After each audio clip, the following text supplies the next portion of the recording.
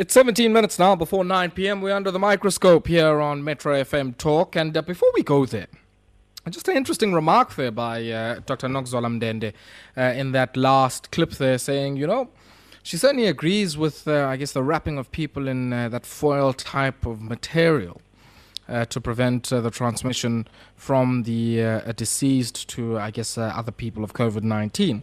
And I found that quite an interesting, compromise position to say, look, let's maybe try and make the part that covers the face or the side of the face more transparent. I agree with that. Because certainly, in our culture, it's really, abnormal to go and place people in their last resting place without having been able to identify their body or having been able to do the necessary rites and rituals. So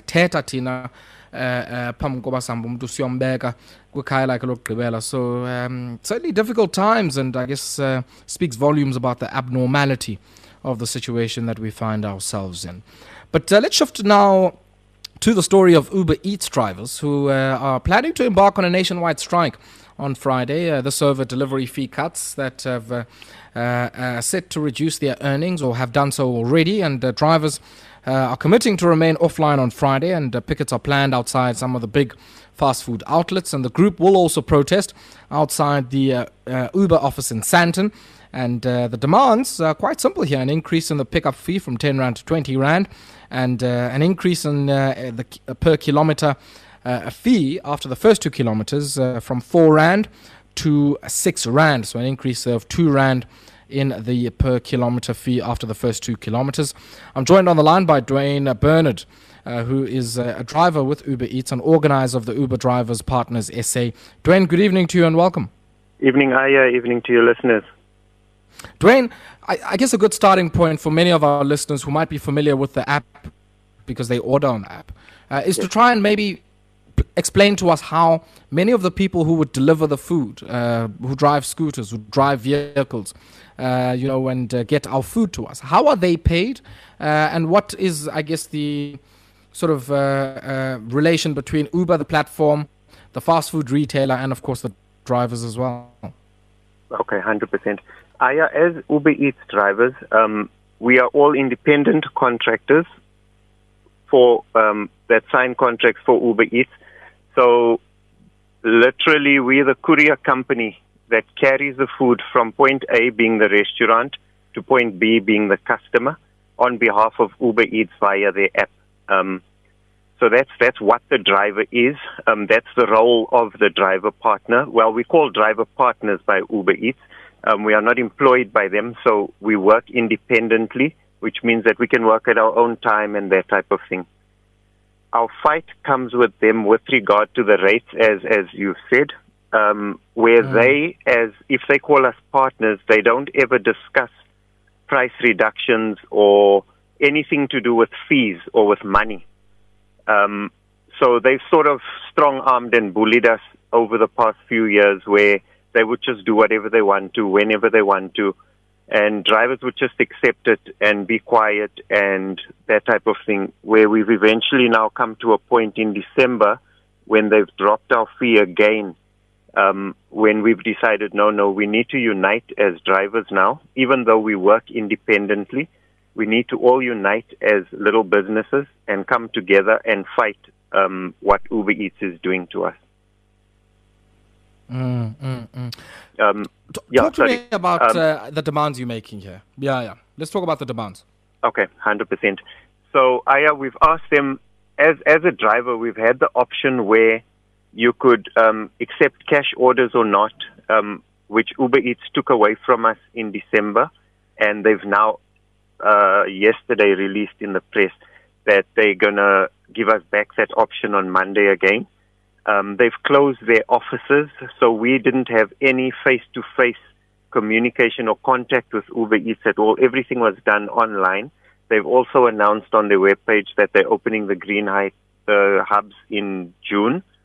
So they're answering some of our grievances. It's just the money where they're refusing to get back to us regarding the money. And I'll give you a breakdown.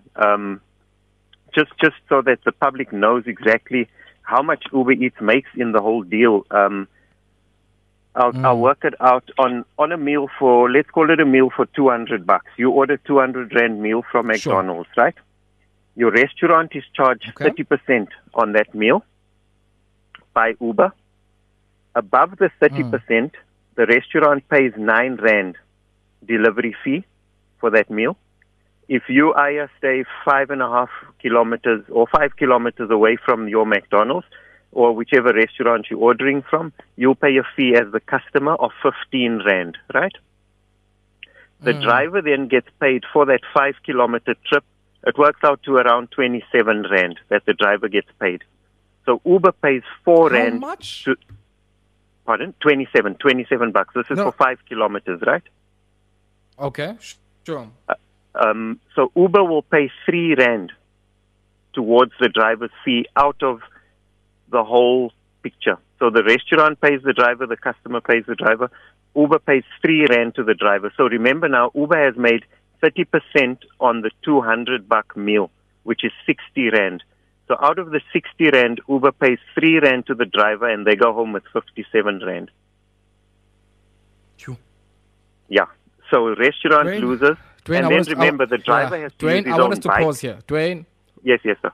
Yes. Duane, let's pause here because I think we'll come back to the other sort of risk that fall on the driver. They have to come with their own transport. They need to service it. They need to make sure it's filled up, all of that kind of stuff. Yeah. Let's pause here now, take a quick spot break. When we come back, we'll continue. Okay.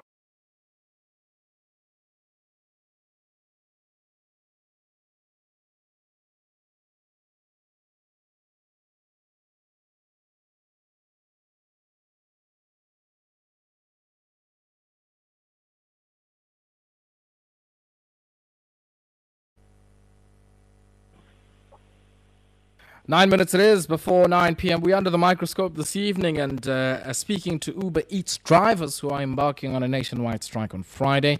And I'm joined on the line by Duane Bernard, who is an Uber Eats driver and the organizer of the Uber Drivers Partners SA.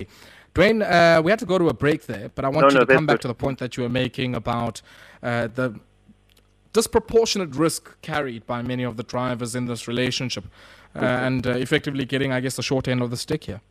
Yes. Okay. So with this, as you know, drivers use their own vehicles, whether it's a car, whether it's a motorbike. You use your own phone, your own data. So like I was saying, in this whole scenario, we feel that Uber, their profits are huge. I mean, as you can see, just from that one meal that I've broken down for you, these guys are making crazy profit. And we understand as a business, you open a business to make profit. We're not ignorant to that. But all we're saying is, look, guys, we are doing most of the work using our own tools. You don't give us tools to do the work with. It's just your app that we're using. So just give us, we're your courier company. I mean, if I'm sure you've sent a parcel or a document via a courier.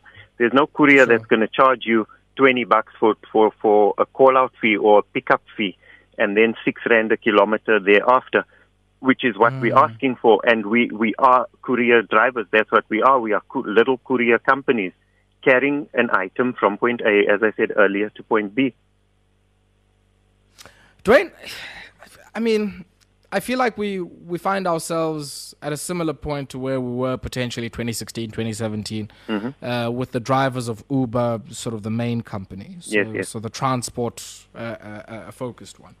Where the debate is around this unilateral determination of prices on the part of the platform, the disproportionate risks that sit with yourselves as the drivers, and I guess this time around some of the pressure coming from the restaurants themselves as well. And it makes me wonder whether or not I guess there shouldn't be, some form of cross-organization across the platform economy more broadly, because it seems, tomorrow we might see a flare-up of the Bolt guys, and the next day it might be something else. Talk to me about your experiences in trying to organize what's coming up on Friday.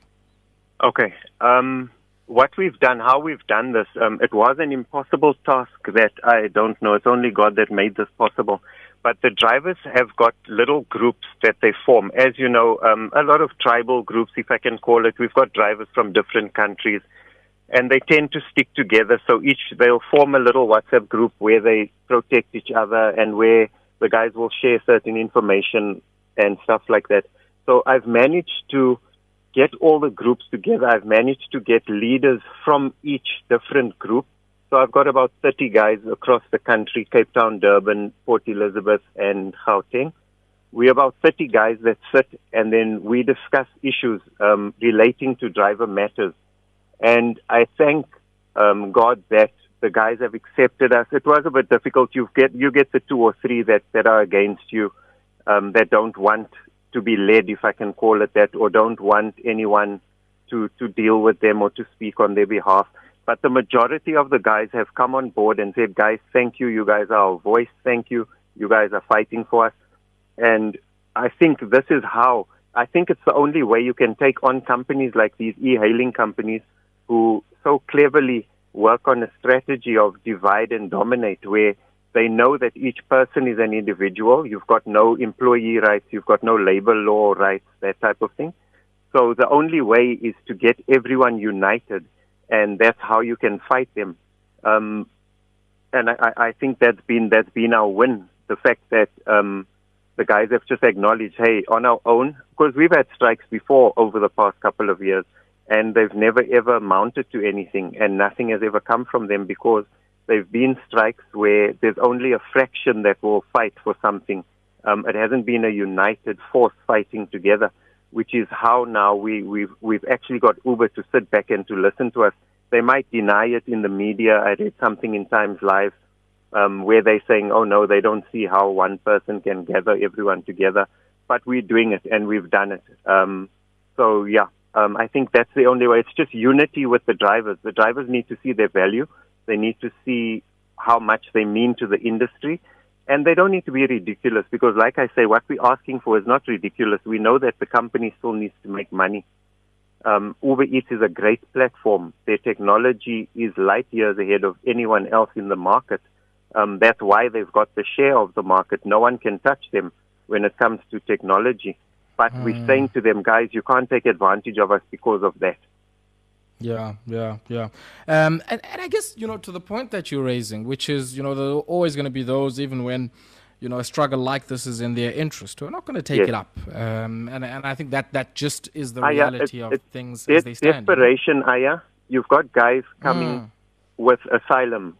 You've got asylum seekers who have now got an opportunity to get a job, a legal job where they can legally do work and that type of thing. So for some of these guys, it's desperation, where they're willing to go home with $500 a week and just buy food. So literally putting your life at risk for a slice of bread. And we've managed to explain to these guys, you are actually running a business. You are not working for someone. You could have gone and worked in someone's garden and got $500 a week. You're waking up early in the morning. You're on the road for 12 hours a day. See your value, see your worth. And the guys are opening up their eyes to realize this. How's the company responding? I read something in Times Live today where they're saying that they only acknowledge that a few guys are not happy about the rate. A few guys are saying that since, listen to this, you should read Times Live, you're going to laugh at the article. They're saying that only a few guys have responded to say that they're not happy with the decrease in rate. So I'm like, but guys, we shut Joburg down. How can you say only a few guys? We shut the whole of Joburg down for a whole weekend. We're going to shut the whole country down until you sort us out. So that's what I'm saying. So they kind of just play the ignorant card and, we don't know, and yeah. Yeah, hey, it's certainly one of those, unsettling things that we continue to find with the introduction of the platform digital economy in South Africa. And maybe a last question, Duane. It's about Friday. Talk us through, the mechanics of what's going to happen on Friday, because many of the people who listen to the show are some of your customers. Yes, 100%. I want to apologize to the customers in advance. I know that the, Uber Eats is extremely convenient, and we thank them for using it because, they're keeping us in work. So we just ask them to bear with us on Friday. Please just pack a lunch tin if you're going to work. Please go and buy something at Woolies or at your local shop on the way home to eat. But just for Friday, we want to go offline. We want to show Uber Eats our value in this chain. So we're asking customers just to bear with us for Friday, please. We thank them, though, for using the platform, and we do ask them to continue using the platform after Friday. But we really just want to show Uber Eats that, look, we are united, and we know what we want, and we're not being ridiculous. Just treat us with a little bit more respect and a little bit more, just give us a little bit more. That we're asking for 2 rand more per kilometre, which is not much. Okay, Duane, thank you so much for that. And I guess the expectation on our end as consumers is that we must express solidarity, and I think that's the bottom line. And so certainly, I'm going to join that picket line, and certainly, I guess, switch off my app for the entire weekend. And I encourage many of the other listeners to do the same. Thank you, as we try and express solidarity to these workers that are organizing themselves. And as Duane was saying, only God knows how they've been able to organize this. And so certainly from us here at Metro FM Talk, Duane, we wish you and many of your comrades strength during this difficult moment, and wish you all of the best on Friday, and certainly on our end express solidarity with the struggle you undertake. Thank you so much, Aya. We appreciate the platform. We appreciate you joining us. Thanks, Aya. Thanks to your listeners. Awesome stuff. Duane Bernard there, Uber Eats driver and organizer at Uber Drivers Partners SA. And we express solidarity because nathi kwezindawo sihleli kuzo singabasebenzi and sizalwa ngabasebenzi. And on that note, 9 p.m. is the time. We're going to have to leave it here. And of course, sisizukulwana sabasebenzi ngale njikalanga we take